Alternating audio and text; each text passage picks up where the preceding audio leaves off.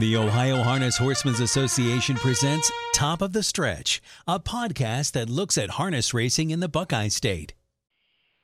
On today's edition of Top of the Stretch, a gentleman who started out with a $1 million experiment.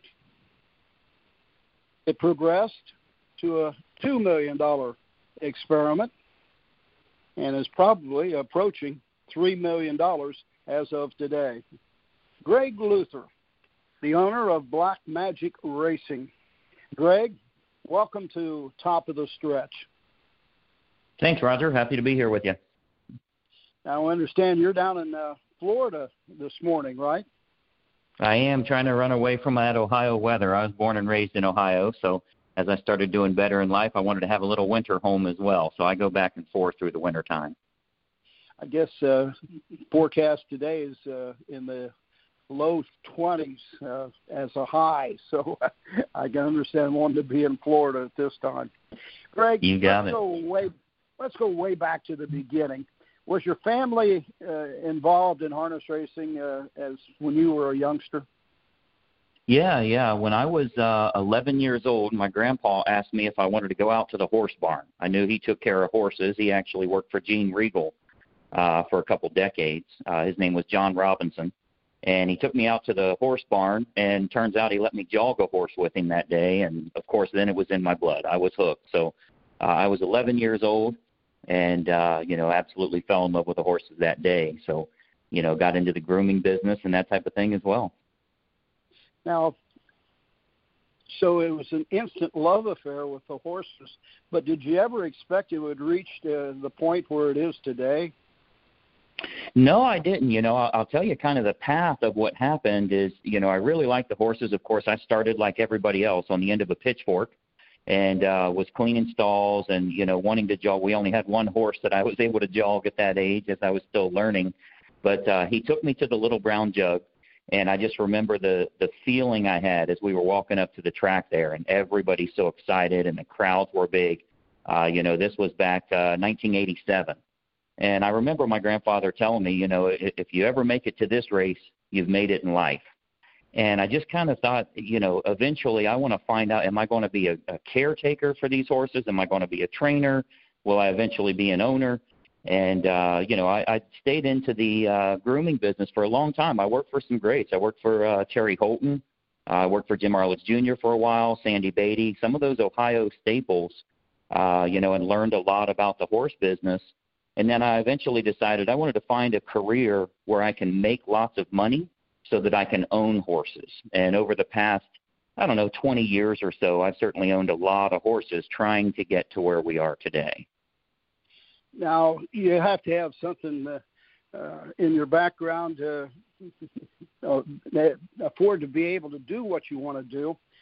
I understand you're a kind of a real estate coach and owner of an online marketing firm. Yeah, that's correct. So when I was 22 years old, I got my real estate license there in Columbus, Ohio, and I became a realtor. Very quickly learned marketing, so I became one of the top real estate agents in the state and then in the United States. And then at 30 years old, I decided I'd had enough of that. I've made a lot of money. I want to start coaching others on how to do what I did. So I teach a lot of sales and marketing specifically to real estate agents. So, a lot of real estate agents, their goal is to find more buyers and sellers that they can help with their home buying needs. And we now have about 30,000 members that pay us every month for coaching all around the country. So I do that all online. We can do it from our laptop here. And obviously, it's a very profitable model as well. Is there any comparison or common thing about the real estate business and the horse business? Well, there is. It's all about experience, and that could be a whole nother podcast in itself because me being a marketing guy, I have a lot of things I could, recommend or put in place for promoting the horse business, to get a lot more people in the stands and kind of revitalize our industry. Of course, we all love the racehorse business. We love going in that experience, but, we're certainly well aware we've got to get a lot more customers, a lot more fans involved. But marketing is marketing. I mean, I've done some marketing for plastic surgeons, for dental offices, for attorneys.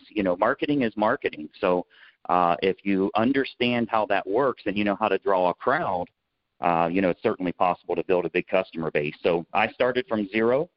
Most of what I do right now is online. I always tell everybody, hey, I was a groom just like you are, and I decided I wanted to learn a little bit about other stuff here and, grow my business. And, it's become a monster here today. So, when you were talking about it at the very beginning, you didn't know whether you wanted to be a groom or a trainer or an owner, eventually get to that point. The one thing you left out was a driver. Did you ever have any aspirations to be a driver? I did. I think two things beat me on that. My weight kept going up and my talent kept going down. So I'm a very good backseat driver. I can tell all of the drivers what they're doing right and doing wrong, but when I get out there, it's a little different story. So I've driven in probably 250 races, something like that, won a few of them, lost a whole bunch of them. But, I didn't really once I got to making a lot of money here and having so many horses, I realized a lot of people depend on me, not only my family, but our second family, which is the barn. All of our grooms and my brother trains horses for me, and all the people that depend on us. I can't take a chance of getting hurt out there. I've got our expenses, of course, are well into the six figures every month. So, I got to make sure I'm doing my side of being able to fund this thing so everybody gets to do what they love to do here, and, it keeps the wheels turning. Now, you mentioned the fact that you own horses and things like that through Black Magic Racing and such. But do you remember that very first horse that you owned? I do. Yeah, actually, I do. It was at Scioto Downs. His name was Oxymoron, and he was in a $3,000 claimer. So I had to borrow money for my half and bring another guy in for his half. In order to get that horse. And I had at the time one of the greatest drivers that's a big up-and-coming driver by the name of David Miller was driving that $3,000 claimer for me.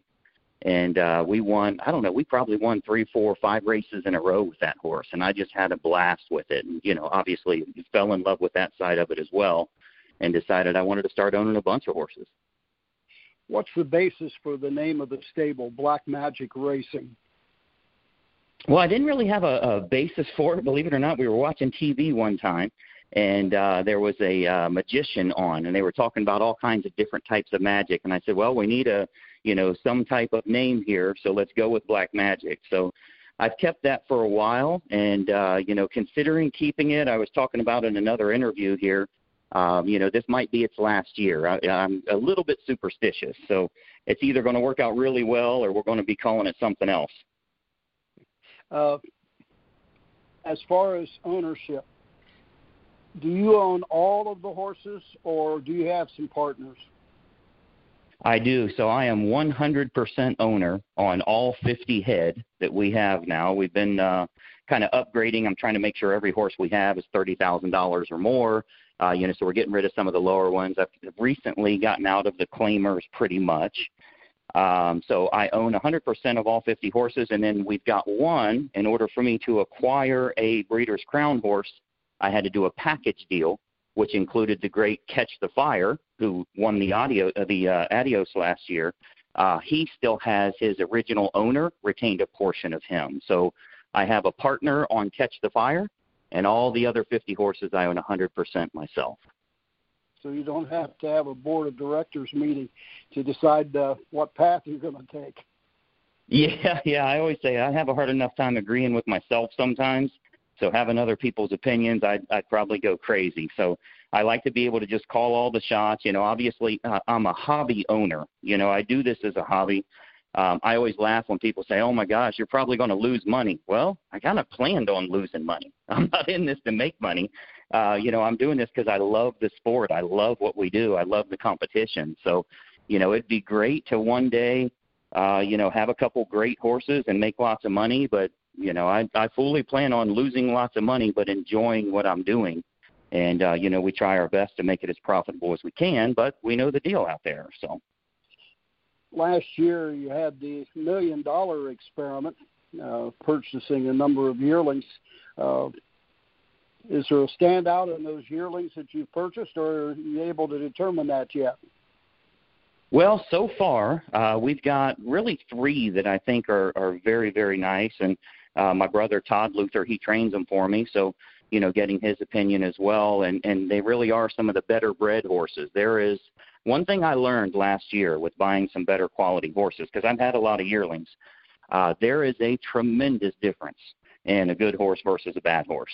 I've never seen the difference before, but once you start getting those better bred horses, they look different, they act different, they're gamer, So of the probably 6 that I paid 6 figures for, I would say 3 of them are pretty good and 3 of them are average. So I guess that's kind of the norm. Do you have a standout of those 3 that are pretty good?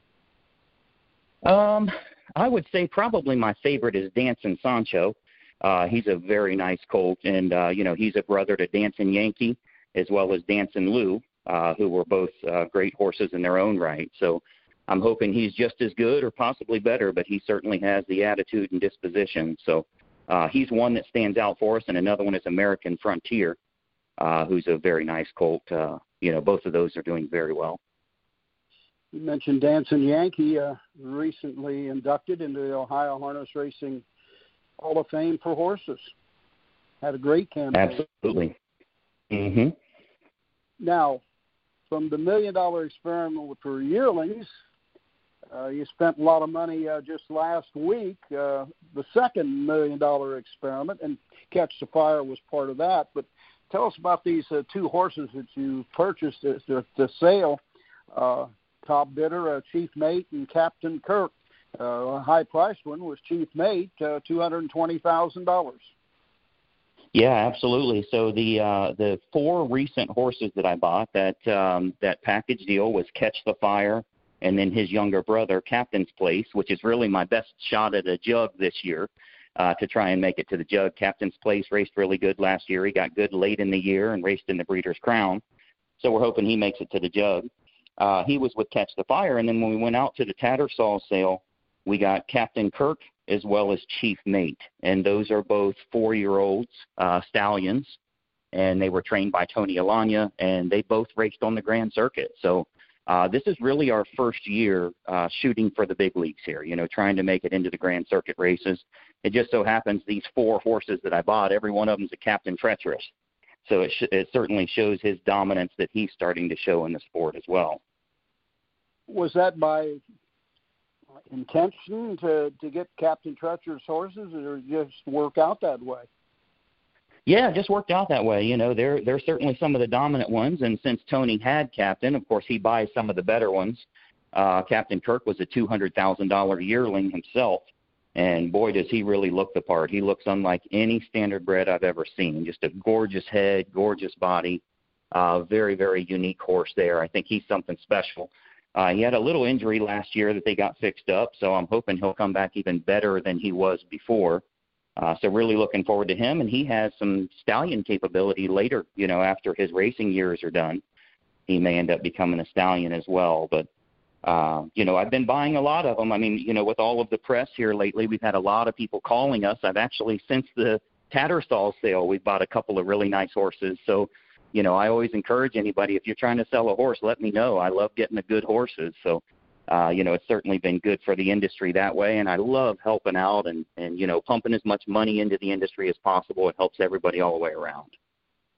Now, basically, the stable with your brother Todd is at the Winter Circle Training Center, south of Columbus. But you have horses not only there, but you got some spread out some county fairgrounds as well. Yeah, we're running out of stalls. I mean, the Winter Circle Training Center, it's a very nice place and obviously highly desirable. So we're limited to 40 stalls there. So I also have horses up at Northfield, have horses down at the Circleville Fairgrounds, Pickaway County.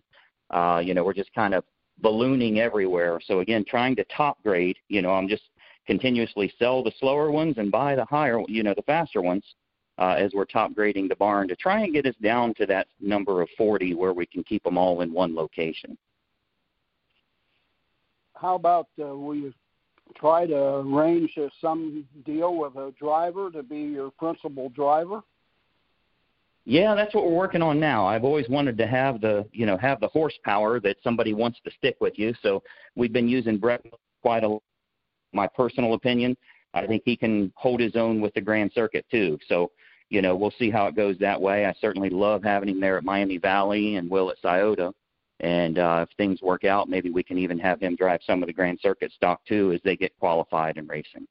Our first shot is that Chief Mate that we just purchased. He's going to race next Saturday at Miami Valley.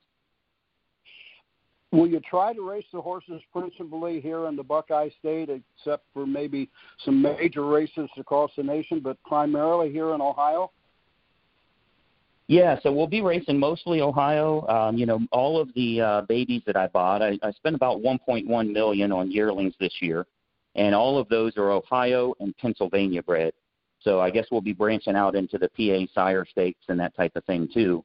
And then, of course, the Grand Circuit. I've got 4 or 5 horses that will probably be on Grand Circuit this year from the older horses, and then we'll see how the babies turn out too.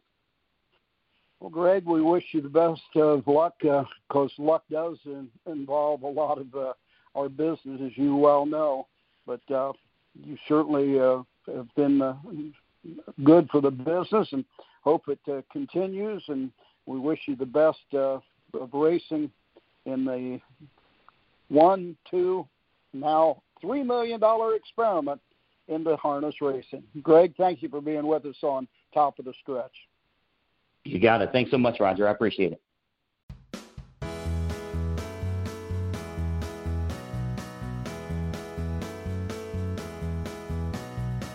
Thank you for listening to Top of the Stretch. Top of the Stretch podcasts are a presentation of the Ohio Harness Horsemen's Association.